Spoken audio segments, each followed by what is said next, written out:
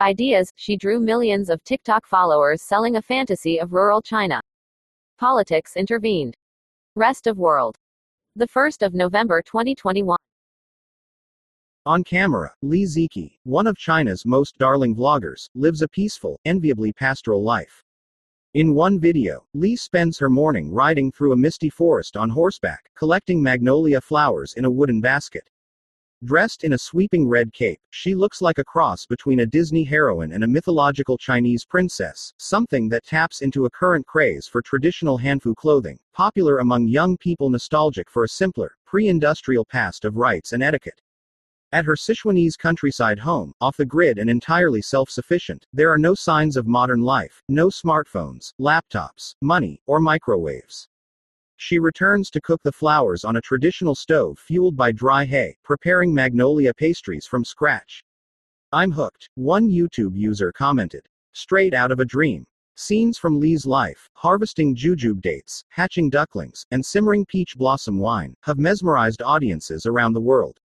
She's drawn a following of 55 million on Douyin, the local version of TikTok, and a YouTube subscriber base of 16 million, where she gained the Guinness World Records title for the most subscribers to a Chinese-language channel.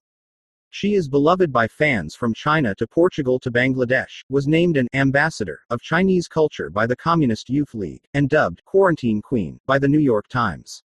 She is a balm for her followers' high-pressure, screen-centric, time-constrained existences. Through her, they live vicariously in an online Eden, where pollution, industrial food chains, and coronaviruses cease to exist. But in reality, Ziqi is a complicated brand. Although she has created a virtual escape from the technological ills of modernity, her success is built around the very things that her lifestyle rejects. From a one-woman production, shot on iPhone, she has become a full-blown business, complete with a videography and publicity team. At her online Ziqi store on the e-commerce site Tmall, eager fans can purchase her prepackaged Sichuan hot pot mix, her Luossifan river snail rice noodles, and Ziqi branded scented candles. More recently, Li herself seemed to have grown aware of the disconnect. In July, she abruptly went offline, ceasing to make or post any new content. Fans and investors are still struggling to digest her re-entry into the spotlight on October 22, where she publicly denounced the influencer economy, then sued the influencer agency Hangzhou Weinian Brand Management, responsible for managing her online empire. Since her career's beginnings in 2017, Li had been a kind of political poster girl for the rewards of countryside entrepreneurialism, with her meteoric rise coinciding with a government shift toward a policy of rural revitalization. Li moved to the cities when she was 14, working as a restaurant waitress and a nightclub DJ, according to a profile by People's Daily, before deciding to return to her home in rural Mianyang, Sichuan. Many rural influencers like her were people who once migrated to the city, seeing it as a land of opportunity, observed Han Li, a professor of Chinese literature at Rhodes College. "When I worked in the city, it was about survival," Li said in an interview with Gold Thread. "Now, when I work in the countryside, I feel like I'm truly living." This nationwide turn toward the countryside has resulted in the explosive growth of a corresponding set of influencers, who are celebrated as the drivers of a new rural economy.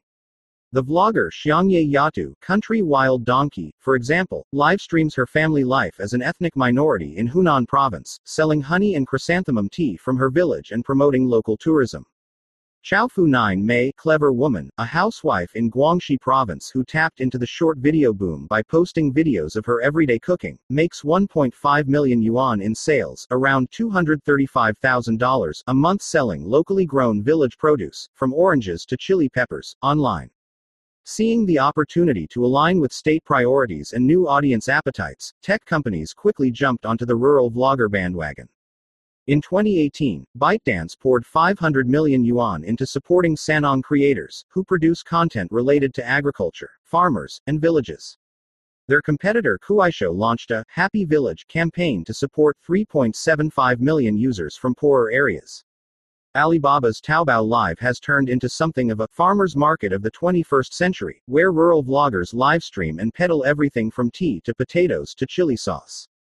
Until now, the Ziqi empire itself has been powered by an army of workers who keep production oiled and running within Hangzhou Weinian, the influencer management agency.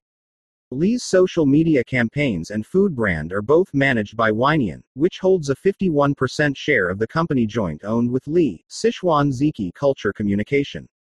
At Winian's glitzy Hangzhou headquarters, Li's operations take up an entire building.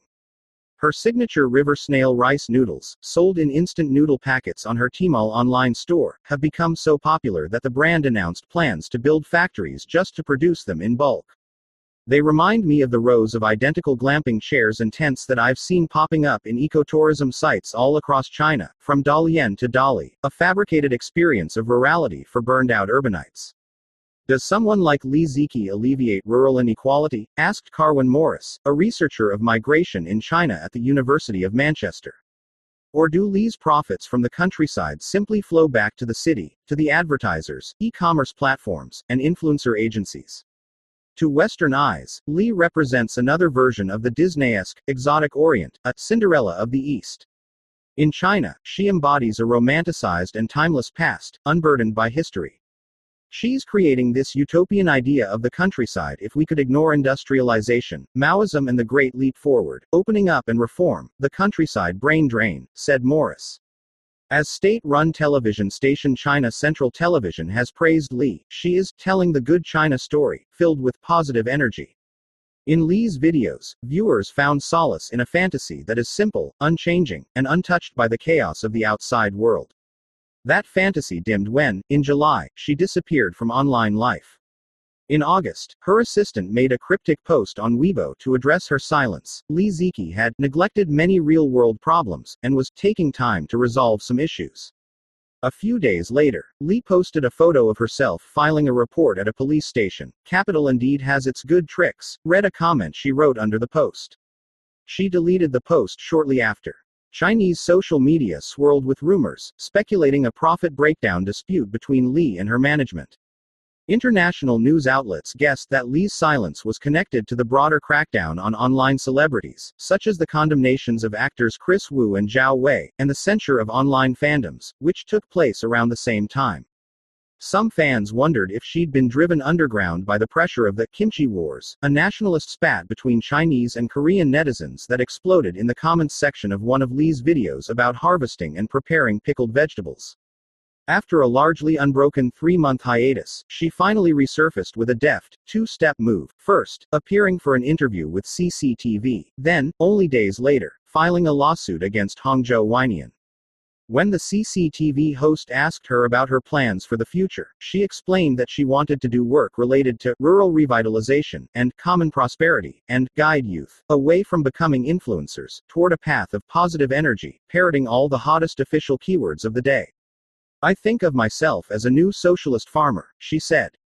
In distancing herself from the bad values of the influencer economy and aligning herself with the good values of the party, she cut ties from one patron and cozied up to another. She is yet to upload any new, full-length videos. People loved Li Ziqi because they believe that she, unlike her viewers, is free from the hyper-productive, capital-fueled, politically fraught world that they wake up to every morning. They believed that she was independent and beholden to no one. But behind the camera, Li Ziqi is just another player in the platform economy, on one hand, entangled in the profit-making machine of the short video industry and, on the other, bound to the shifting rhetoric of party politics, very much unfree, trapped within the same, real-world problems that have ensnared the rest of us.